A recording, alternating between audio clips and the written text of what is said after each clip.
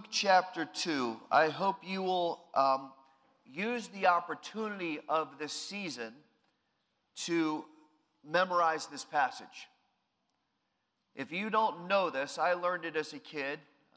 My parents made that a priority, and I'm so glad that they did. But I want to encourage you and challenge you to memorize this passage of Scripture this Christmas and to work with your kids for them to memorize it. They know the lyric of just about every pop song that's out there. They can memorize 12 verses of Scripture, right? Right? They know more than we think, even our little ones, okay? We need to teach our kids to memorize this passage of Scripture, whether they're in grade school, high school, college, whether they're married with kids. This is the challenge for us, that we memorize this passage of Scripture. The Bible says, hide God's word in our hearts. Why? So we won't sin against him. And when you know this Scripture, it gives you great power. It gives you authority. It gives you confidence to share the gospel. Because if you can remember the words of Luke 2, if you can, from your heart, be able to recite this to somebody and say what the angel said about, unto you is born this day in the city of David a Savior who is Christ the Lord, and this shall be a sign to you. You shall find the babe wrapped in swaddling clothes, lying in a manger. And suddenly there was with the heavenly host a multitude of angels saying, glory to God in the highest, and on earth peace, goodwill to men. See how easy that is? It just comes back to you. I'm not doing that to show off. I'm doing that because that's powerful Scripture. That's the gospel. What I just said in those 3 or 4 verses is the gospel. You don't need a seminary degree. You don't need to have great memory. You don't need training in evangelism, though it's a good thing. Because if you can recite this passage, if you can tell somebody the good news, and this is the greatest news that's ever been given to mankind, if you can give somebody this good news, you can share the gospel with them. You can tell them what it is that Christ came to do, how he saves mankind, how God's grace is glorious and powerful, and how we can have a holy relationship with him for all eternity because he's willing to forgive us from our sins. So this is a passage to memorize if you don't already know it. And it will give you strength and it will give you confidence even on the worst days. Okay? 11 days to Christmas. There are 14 verses. That means a couple a day. Okay? 11 days, 14 verses. Let's learn and teach a few a day. And before you open your presents, Christmas Eve or Christmas morning, take time as a family and say, let's say the Christmas story that we just learned. And it's powerful. It's wonderful just to give perspective, if nothing else, of why are we celebrating. It's not the tree. It's not the presents. It's not the eggnog. It's not the cookies. It's about Jesus Christ. And the world wants so desperately to take Jesus Christ out of Christmas. And we're not going to do it. So as believers, let's memorize, okay? Let's read the text. We read it last week, the whole thing. So we're going to hone in this morning on 2 sets of verses, because they not only clarify why Jesus came, but they also symbolize people's responses to his birth, okay? So Luke chapter 2, let's start in verse 6. While they were there, the days were completed for Mary to give birth, and she gave birth to her firstborn son, and she wrapped him in cloths and laid him in a manger. Hopefully that's more meaningful now after our study last week, because there was no room for them in the inn. Drop to verse 10. But the angel said, do not be afraid, for behold, I bring you good news of great joy, which will be for all the people. Salvation is for all. Anyone who receives Christ, he become a son of God. Okay? So this is for all the people. For today in the city of David, there has been born for you a Savior, who is Christ the Lord. Now, as we've read verses 6 to 7 over the years, I don't know how long you've been saved or how long you've been reading the Bible. I've been saved 4 decades. So as we've read verses 6 and 7 over the years, we've probably developed some images in our minds of what this scene looked like. What it was like when Mary and Joseph came to the inn and they were rejected, and what the stable looked like. And we've seen all kinds of images, whether it's Christmas cards or pictures in media or whatever the case may be. We have a mental image in our minds of what that looked like. And whether Mary and Joseph were in some kind of a barn-like structure attached to an inn, or whether they were out in a cave in a surrounding hillside, as some people believe, or whether whether they were in much nicer conditions, which I'll explain in a minute, than we would suspect, surrounded by their entire family. We think of this in a certain way. Now, in doing fresh research for these studies this year, I read a number of articles that speculate on the actual setting of Jesus' birth, and it is becoming increasingly common to conclude that Bethlehem was too small to have an inn or a hotel, so to speak. And since the Greek word for inn in this text can sometimes be translated for guest room, there is a new and increasingly prevailing theory or theology that they were actually in some relative's home, and that they were kind of in a lower level surrounded by animals who fed there. See, some homes in the first century were built on multiple levels, and there was a sleeping quarters, and then there was a living quarters, and then in some houses there was a lower level that the animals were brought into at night where they would feed and sleep. And under this theory, Joseph and Mary slept in this kind of family room because the house was so crowded from the census, and that when Jesus was born, that then he was placed in a nearby manger to hold him. Now, this intrigued me, and I really spent some time kind of saying, all right, well, is that opinion right? Is that theory of what this looked like correct? Because I don't know, maybe like you, have always had the thought that there was kind of a barn or some sort of a grotto attached to the inn that they kind of went around to, and it maybe wasn't completely warm, certainly wasn't insulated. And we've got that image, right? How many have an image like that in their mind of what the Christmas scene looked like? Well, it was interesting because I looked at one website of a very prominent Christian television station that you would know if I said the name, but I'm not going to. And they wrote this, and I want you to listen very carefully. Unlike the traditional view that Joseph and Mary couldn't find room at the inn, in actuality, they would have been welcomed by their Jewish relatives who lived there.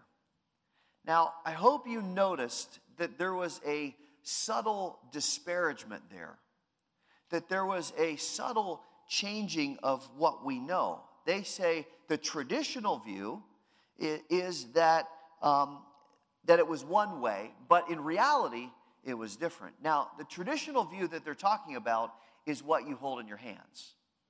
The traditional view is the scriptural text. And what they're essentially saying is that the Bible says one thing, but in reality, what actually happened is that they were in a relative's home being taken care of by family. Now, why do I make a big deal about that? Why is that important that we know that on a nice, warm December morning in Racine, Wisconsin? Why does that matter? Well, there are three problems with saying the Bible says one thing, but in actuality, it was something else. The first problem is that it rejects a literal interpretation of Scripture and forms theology based on a theory about culture. And my question would be, why would we nuance the details and try to come up with something different when the Bible says there was no room for them at the inn? The prevailing word that's used here, that I said can be translated guest room, is translated inn. So this plays a little bit with the literal view of Scripture. The second reason it's a problem is that if Mary was welcomed by her family, no matter how crowded the house would have been and how many people would have been there, any good host would have looked at her and said, you're about to give birth, and you're going to need some privacy. And it probably wouldn't be the best situation to stick you down with the dirty, filthy animals that just came in from the field and to have you put your baby in their feeding trough. Maybe we should make some provisions. You know what? Room 4, you're going to have to move. You're going to sleep down with the animals tonight because our relative Mary here is about to give birth, and we need to give her some space. So I struggle to believe that they're in a relative's house and they're relegated to the basement with the cattle. The third problem is that it goes against the deeper meaning of the setting in which Christ was born. And that is far above reason 1 and 2. We're going to study that in a few moments. But I want you to understand, and I want us to understand, forgive me for saying that That the point is that nothing about the details in this text is accidental. There's nothing here that just happens. Just like we talked about last week with the manger and the strips of cloth. That wasn't accidental. It wasn't like Mary, just didn't know what to do and there just happened to be strips of cloth. It had deeper meaning that pointed forward 33 years. So nothing in this text is accidental. Everything has significance. So let's look at a couple details that we know, but let's review them again. Jesus was born in Bethlehem, not Jerusalem. Now, we would expect that the King of Kings and the Lord of Lords would be born in the capital city, that he'd be born near the palace, or maybe in the palace, that he would be in the city of God, near the temple where God's presence was, ready to rule, ready to reign, as he is worthy of doing. Even the wise men come and say, "Where is the King of the Jews?" And Herod panics and gets terrified and starts massacring babies because they were looking for the king that was the true king that would take his place. So we would think when Jesus is born that he'd be wrapped in a royal robe from the moment of birth. But instead, he's born in Bethlehem. Bethlehem was such a humble town, such a really nothing town, that it was publicly disparaged. "Oh, you're going to Bethlehem. Oh, okay. That's real good." Even the prophet Micah in Micah 5:2, when he prophesies about Jesus being born, basically says, "Bethlehem, you're nothing. How could it be that the Savior is going to be born there?" And yet, it was the city of David. And Jesus doesn't come in as a great warrior wrapped in robes declaring his authority. He comes as a child, humbly, not ready to rule right away, but ready to save people from their sins. Bethlehem, the house of bread, as we said earlier at the communion table. He's the bread of life, the one who feeds and nourishes those who trust in him so that they may have life and have it more abundantly. He was born in Bethlehem. It was the perfect place. Second, would you see that he was born to people who are pictured as really nothing? They don't have a place to stay. They don't really have any power. They really can't even provide for some of the most basic needs like shelter. In a sense, just speaking humanly here now, they don't seem to have a real plan. That's not a criticism. It's just an analysis of the situation. And there's significance to that because it's a picture of the hopelessness and helplessness of mankind, that spiritually we don't have a clue. We don't have a plan. We don't have things that we can provide for ourselves. We are unworthy and helpless. That's why a Savior was needed. So he's born in Bethlehem. He's born to people that really don't seem to have a sense of provision. He's born, we talked last week about the symbolism of the manger and the strips of cloth pointing to the cross and pointing to the empty tomb. And then there's a fourth thing, and this is what the angel says here in verses 10 to 11. He says, "Don't be afraid, for I bring you good news of great joy, which will be for all the people. For there has been born for you a Savior who is Christ the Lord." In saying that, he's summarizing all of these intentional details that God has provided.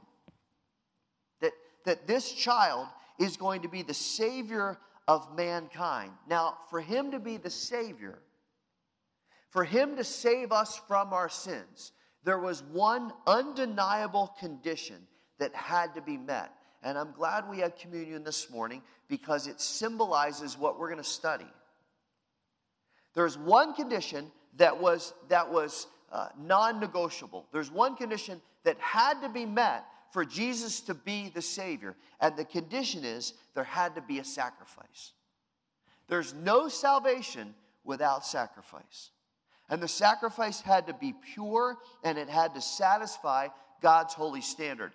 And man had proven, and God had proven for thousands of years, from Genesis all the way up to Malachi, that man could not save himself, that the sacrifice that was making atonement for sin was temporary. That's why they did it once a year.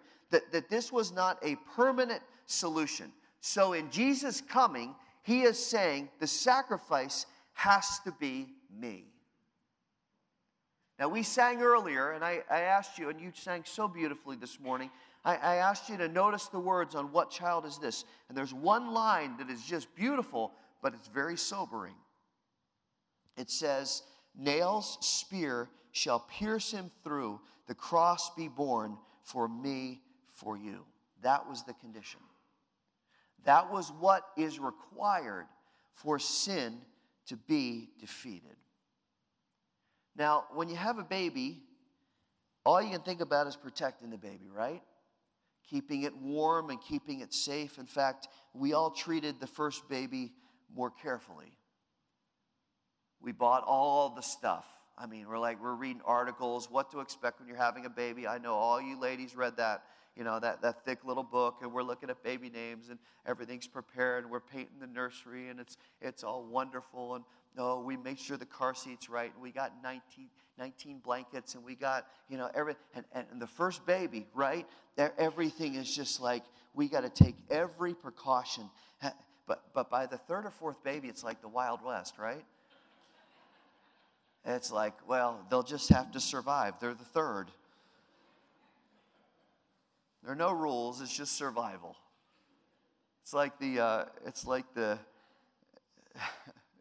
It's amazing. You just become more lax. It's like when a pacifier falls on the floor with the first baby, you're like, I got to disinfect. With the third baby, it's like you wipe it in your mouth and you give it to the kid. Here, you're fine. You're fine. There's no more, sanitizing wipes every time the baby spits up a little bit and recording every moment as groundbreaking. We've got miles of video on Jacob. I mean, everything. To my parents are like, why are you recording every single thing, like every minute of the day? It's like a cartoon I saw once called Baby Blues, where the first panel, it says, first baby's first sneeze. And the dad says, I got it with my camera and my video camera. And the second panel is the second baby's first sneeze. And he says, I got it with my cell phone. And the third panel is third baby's first sneeze. And he says, I got it with my sleeve. That's how it works. That first baby that you want to protect, your perspective is everything is locked in and zoned into. This is something that we now own, that we've got to protect. So when Mary realizes what this baby's purpose is, it had to be a little bit disconcerting in her heart to know what was ahead. Imagine what she was feeling, knowing that this child, her first child, Jesus, that the angel had been very specific about and had told Joseph about and had communicated through the angels that this baby, this child, was going to be the Savior. Now, Mary is no slouch spiritually. She is deeply committed to the Lord, and she knows Scripture and knows theology. If you read the Magnificat in chapter 1, she's quoting Old Testament prophecy. She's quoting Old Testament verses. She was rooted in the Word and walking with the Lord as a teenager. So when she's about to deliver this baby and she's thinking, this is the Son of God who will save people from their sins, she knows exactly what it means. It's not going to be simple, and there's going to be a great cost, because salvation only came through one method, and the method was sacrifice. And salvation only came through one means, and the means was the blood of the sacrifice.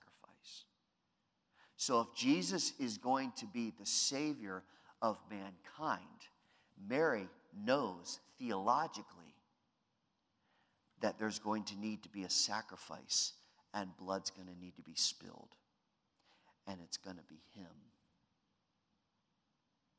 The Bible says in Leviticus chapter 16 that atonement had to be made to cleanse everyone from their sins before the Lord, because sin afflicts our souls. See, life is in the blood.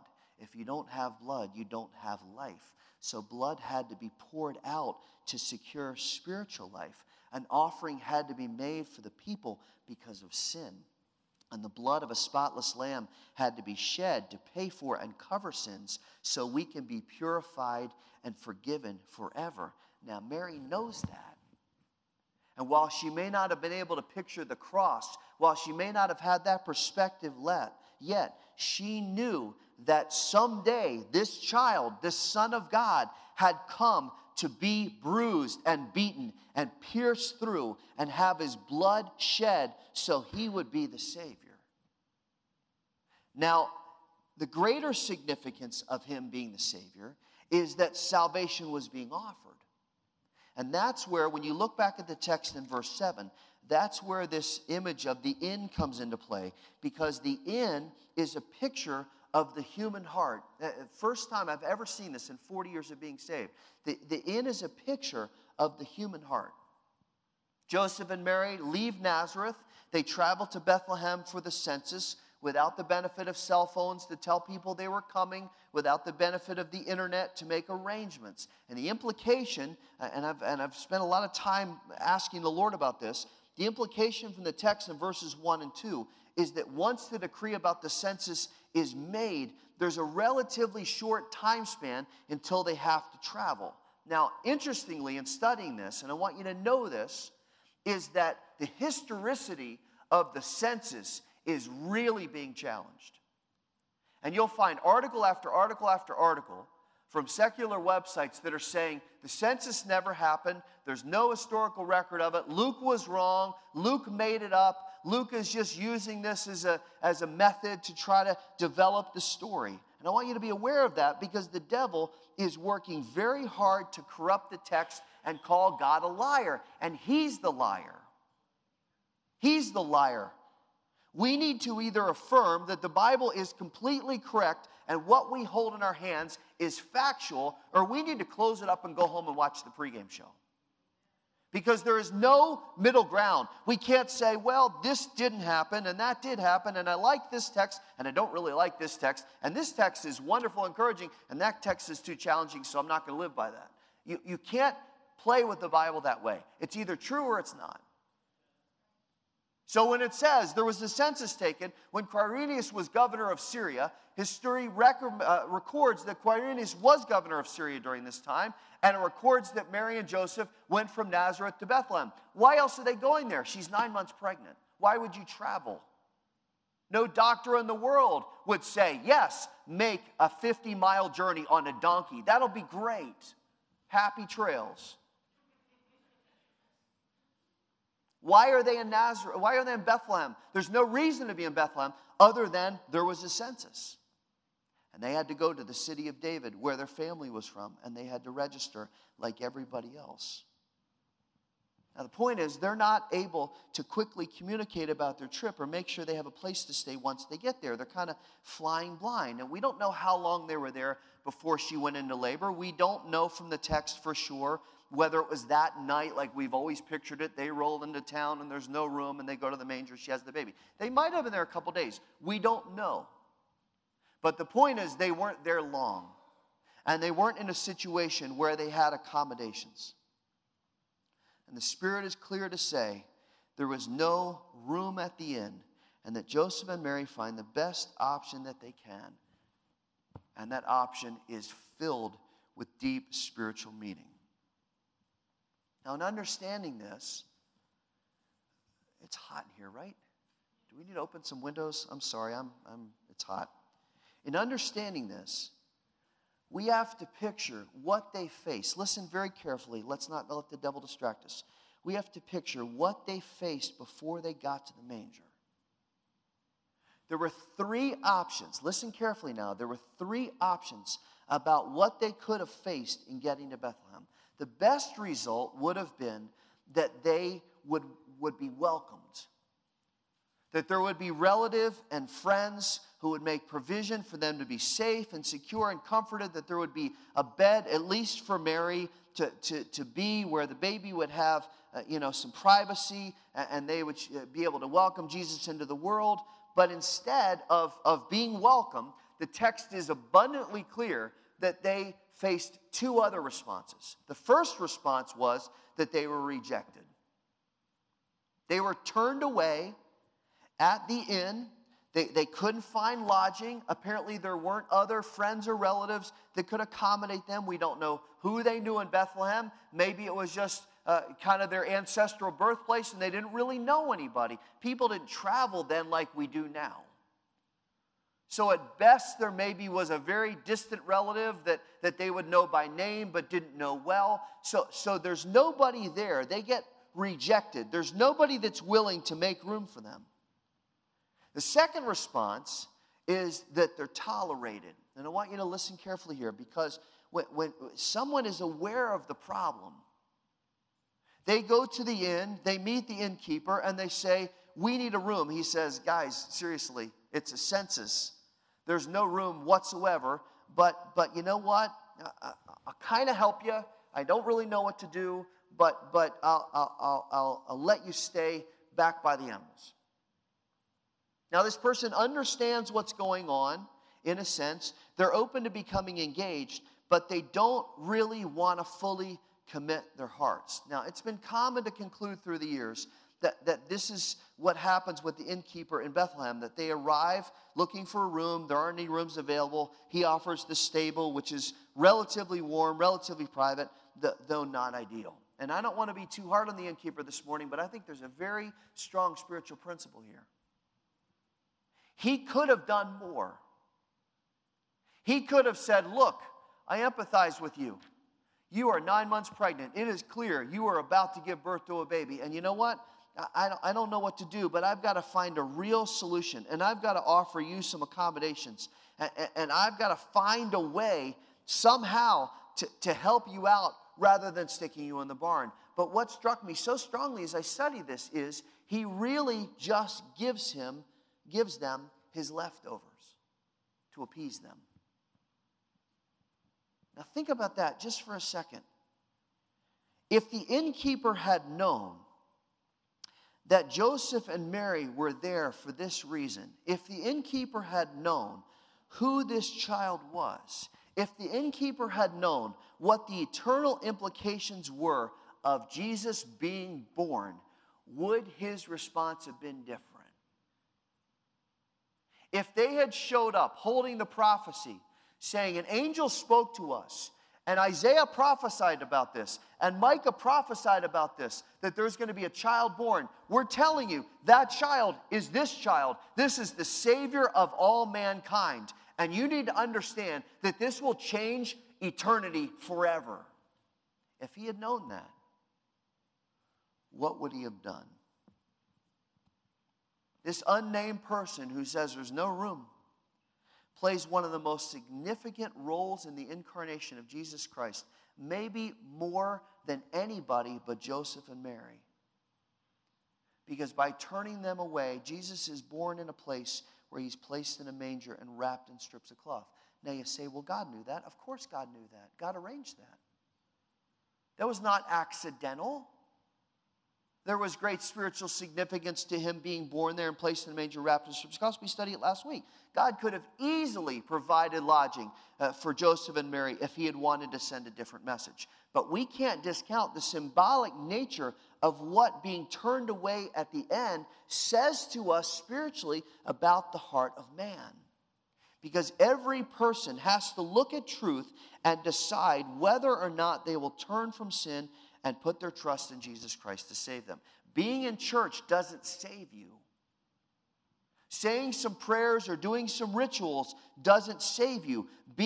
Doing the right thing most of the time doesn't save you. Serving in the community and being philanthropic spiritually doesn't save us. It's not realized even by saying a prayer at some point at a moment of conviction and then not living any kind of transformed, set apart, holy, surrendered life. To be the same and similar to the world only indicates that our heart's not fully committed. So every one of us comes to the point of saying, what do we do with Jesus? And these three responses that they face are a spiritual metaphor for the different responses that we have to Jesus Christ, who offers us salvation through his atonement. Now here are the three responses. One is that we can reject him. Many in the world do this morning. We're not even going to consider it. We're unwilling to make room in our hearts for him. There's too much that I want to do. Listen, trusting Jesus is just going to inconvenience me because he's going to say that I have to abandon my life of sin, and I don't want to abandon my life of sin. I like my life of sin. I'm going to do my own thing. I'm not going to trust in him. I don't even know if he's real. I don't know if the cross was real. I'm not doing it. That may be you this morning. Maybe your heart is closed to Christ. No room at the end is a statement on your attitude toward Christ. Nope. Not going to do it. You've heard the truth many times, even today, but your heart's hardened. You're looking for another way of salvation, or you're just going to say, I reject the concept of salvation altogether. Jesus is the only way, truth, and life. Nope. I want to tell you this morning, Jesus Christ came to earth as living proof that you and I need him to save us. He bothered to come, if I can use that phrase. He bothered to come because we had no hope. He could have left us on our own, and if we could save ourselves, he wouldn't have gone to the cross. But we need a Savior. And if your heart is hardened this morning, or you're rejecting Christ, you need a Savior, just like I did in 1974, where I said to myself, you know what? Even as a 10-year-old, the way I'm living is not right. I'm in sin. I'm in rebellion against God, and I need a Savior. Or there's a second response. And I believe this one is far more prevalent than we think, because many people have taken this position, either consciously or subconsciously, of just tolerating Jesus. Now, what does that look like? Let me try to explain this in the next couple of minutes, and we'll pray. What does that look like? It's the attitude of the innkeeper. Interested, somewhat engaged, willing to go part of the way and be involved on some level, and feeling pretty good about ourselves that we have given something of ourselves to God. But when sacrifice is involved and it's time to give ourselves fully to the Lord, there is a hesitation to commit wholeheartedly. So we relegate the Lord to what we have left over or what we want to give him, and passively hope that'll be enough. I thought about the innkeeper late last night as I was lying in bed. Did the innkeeper lie in his own bed at that night and hear the sounds of labor taking place in his stable? You got to remember, windows were open. We were not air conditioned and insulated like we are now. Everything was not private. He would have heard the sound of labor from his stable. He would have heard that newborn baby cry. Did he lie in bed and regret not giving more? Or was he blissful and content in his half-hearted involvement, saying, I think I gave enough? Listen, does that describe you this morning? And I know that's very direct, and I struggle with that's so direct, because I'm looking at myself too. In the Old Testament, the Lord said, Israel, you're stubborn and you're obstinate because you've never fully yielded yourself to me. You've never really trusted me. You've never really been willing to give up your idols and your control to me.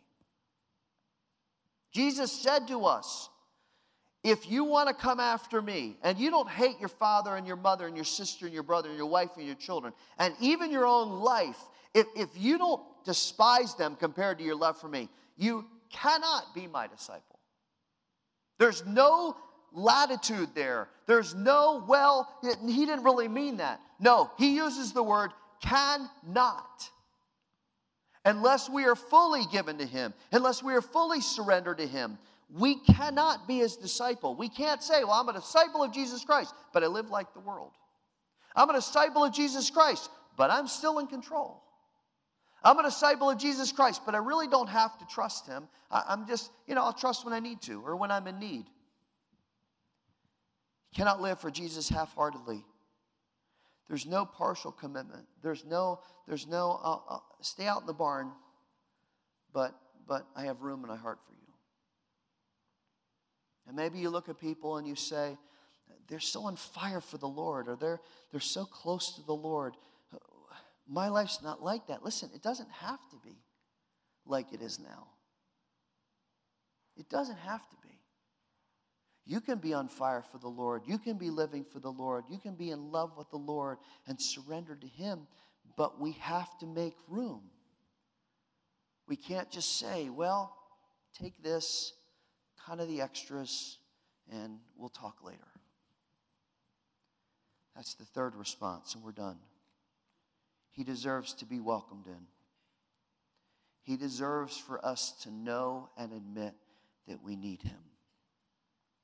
There's a line in Joy to the World, which we sang earlier, that explains that spiritual principle. Isaac Watts wrote, "Let every heart prepare him room." And that's really what it takes. It means preparing our hearts for Him to abide. It means there's an intentionality in our thinking. There's an intentionality in giving up our will and sacrificing our will daily, and sacrificing our desires daily, and sacrificing our control daily, and saying as we wake up, God, this day is yours, and I'm yours, and I'm going to trust you whatever. Rather than saying, thanks, Lord, for another morning. Now I'm going to go do my thing. And at the end of the day, I'll confess my sin and thank you again, and I'll go to sleep. That's not how it works.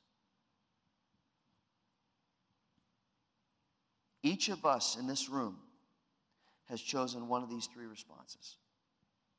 Which one are you? Either you've rejected Him and need His salvation this morning, and God is more than willing. He's proven it on the cross. He's more than willing to save you. Or you're tolerating Him. You're making some room. You're kind of involved. There's something there. You're a little bit engaged, but it's not wholehearted. Or He's your life. He's everything that you live for. There's no separation. There's no spiritual life. It's His life. Because when we say, well, my spiritual life is going well, that implies that that's just a little part, like my eating life and my work life and my hobby life and my rest life and my vacation life and my relationship life. No, spiritual life is everything. Is He everything? Does your choice say that you love Him and that you're grateful for His saving work and that He's Lord of your life?